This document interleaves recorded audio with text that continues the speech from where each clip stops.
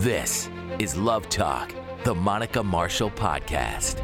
For everyone who desires honest soul-to-soul conversations that will encourage, empower, and fire you up to break strongholds, establish your role in God's plan for this world, and to take bold actions. Here's your host, Monica Marshall. Hi, friends. A fall theme is called Fear Not, a reminder of who's in charge, and we are talking all about overcoming the spirit of fear and growing boldly in faith. My hope is that each day you grow more and more in confidence and develop a supernatural courage and boldness. This week we are talking all about spirit of fear over our finances, and today I'm so excited. We have our very first guest on the podcast. He's going to share his testimony, talking about how at first he was imprisoned by financial anxiety and how his life completely changed when Jesus stepped in. James and I met a little over 13 years ago, and we've been married for 9 years. And one thing I really want you guys to know is that his testimony, his before and after, is what I believe the whole world could benefit from. I was lucky to experience it firsthand, to watch him have come to Jesus moments, to hear him pray in desperation, and I got to see him become a new man. And I can tell you, he'll be a guest on this podcast a lot. So all of you can hear his full testimony in little segments. James, I'm so excited to have you on a podcast today. Thanks for having me on your podcast. I'm proud of you for listening to God's calling for your life and for stepping out in faith to do this podcast. When we met, you lived in a constant state of fear over finances. It was very interesting to me because you had a decent salary, you had a good job, you had no debt, and you were really financially sound. I remember watching you write bills in your checkbook with shaky hands and literally shaking over a power bill, which was a few bucks more than you thought it would be. Guys, I'm talking about $3 here. And when we started dating, you showed curiosity in Jesus and wanted to visit my church. And guys, I will never forget that day for 2 reasons. One, whoa, my sweet man wanted to go to church with me. And 2, friends, he literally said to me that he would love to go, but I had to pick him up and drive because he was not wasting gas money on such trip. Yep, that was James then. Can you recall what that fear felt like? What was your overall belief about money during your before Jesus life? Yeah, absolutely. So I was very fearful about money and not having enough, which was weird because I always had money and a good job. I've never gone without, but I still had this underlying fear. You know, whenever I spent money, I had this uneasy feeling, a guilty feeling, even when buying necessities like food or paying bills. I just felt like I was wasting money. You know, whenever I spent, I felt like I was chipping away at my security. I sort of believed that money didn't come easy, that it didn't grow on trees, that I had to work for it, you know, that it was on me to make the money, and that I better be careful with it because I might not have enough. You know, looking back, money was definitely my security blanket. The more money I had, I felt like the more secure I would be.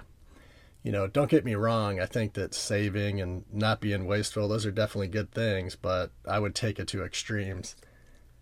You know, I can look back and remember, like, my friends used to tease me a little bit about it. They would say that I had alligator arms. You know, like my arms were too short to reach my wallet. And then when I would finally open it up, they would make this sound like I had to blow the dust off the wallet. It was pretty bad.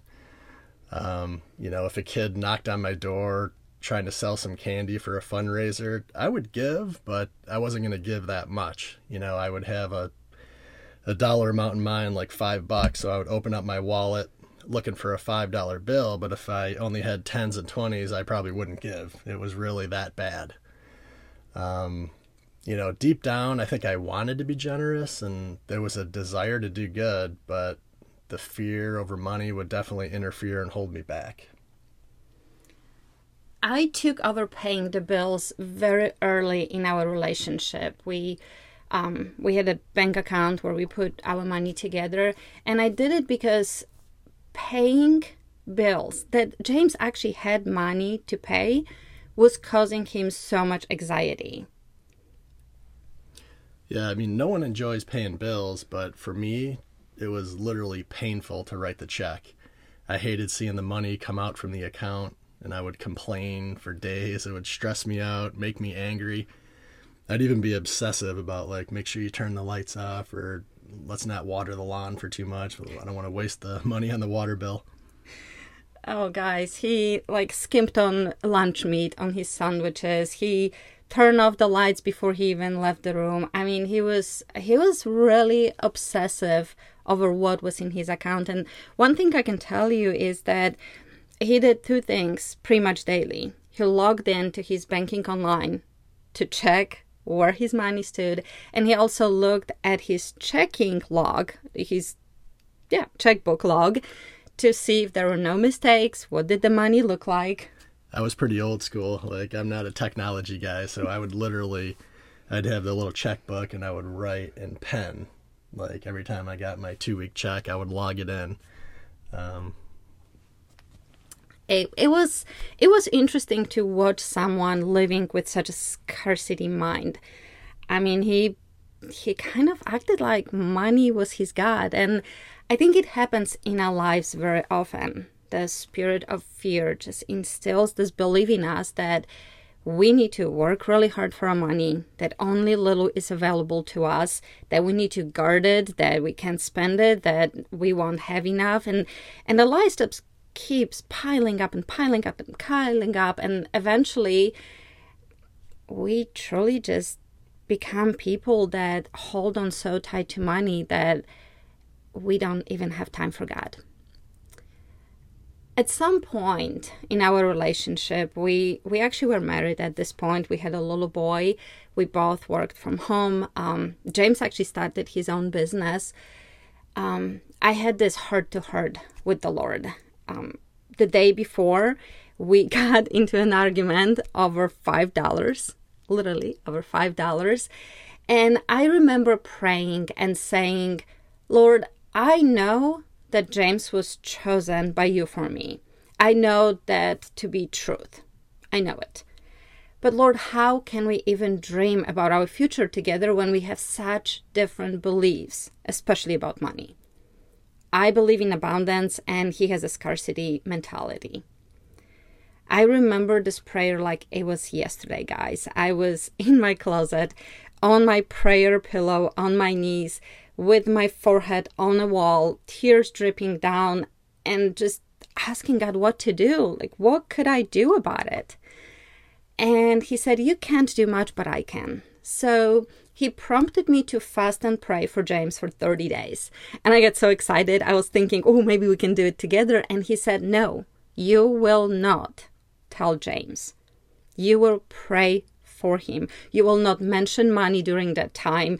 You will fast, you will pray, you will read the word, and you will declare the truth over James.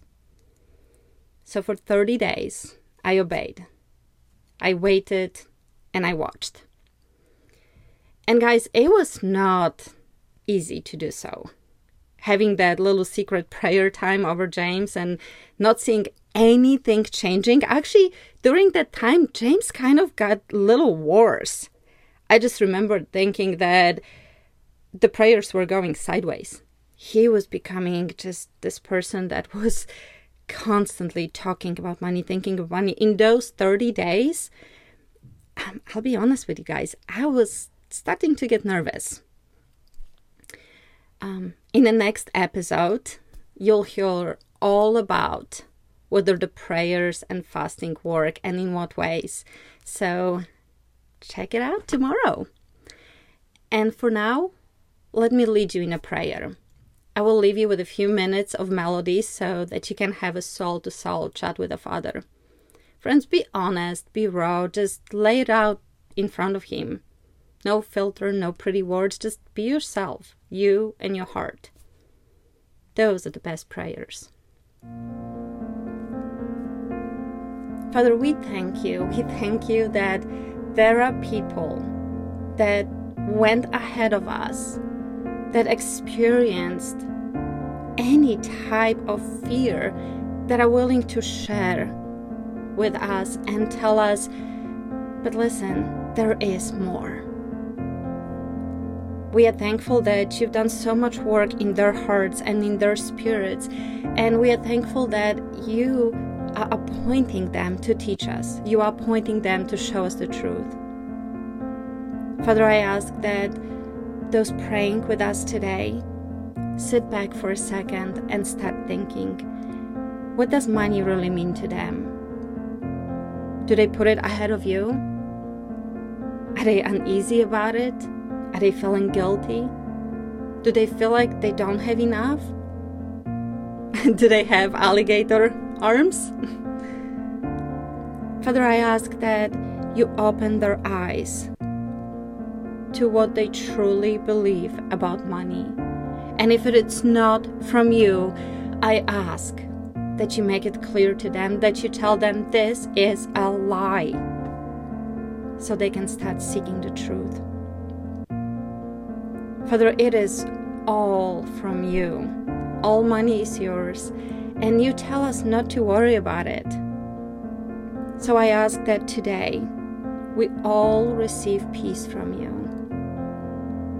I pray, just like I prayed in those 30 days for James, that anyone who's struggling with financial anxiety lets it go. I ask that you swoop into their hearts, swoop into their spirits, and change them overnight, Jesus. Oh, Jesus, I know that the enemy will fight them. I know the enemy will escalate and show them how less they have than they really do. But you, oh Jesus, I know that you can step in, move the enemy to the side, and say, look into my eyes. Don't worry, I got you.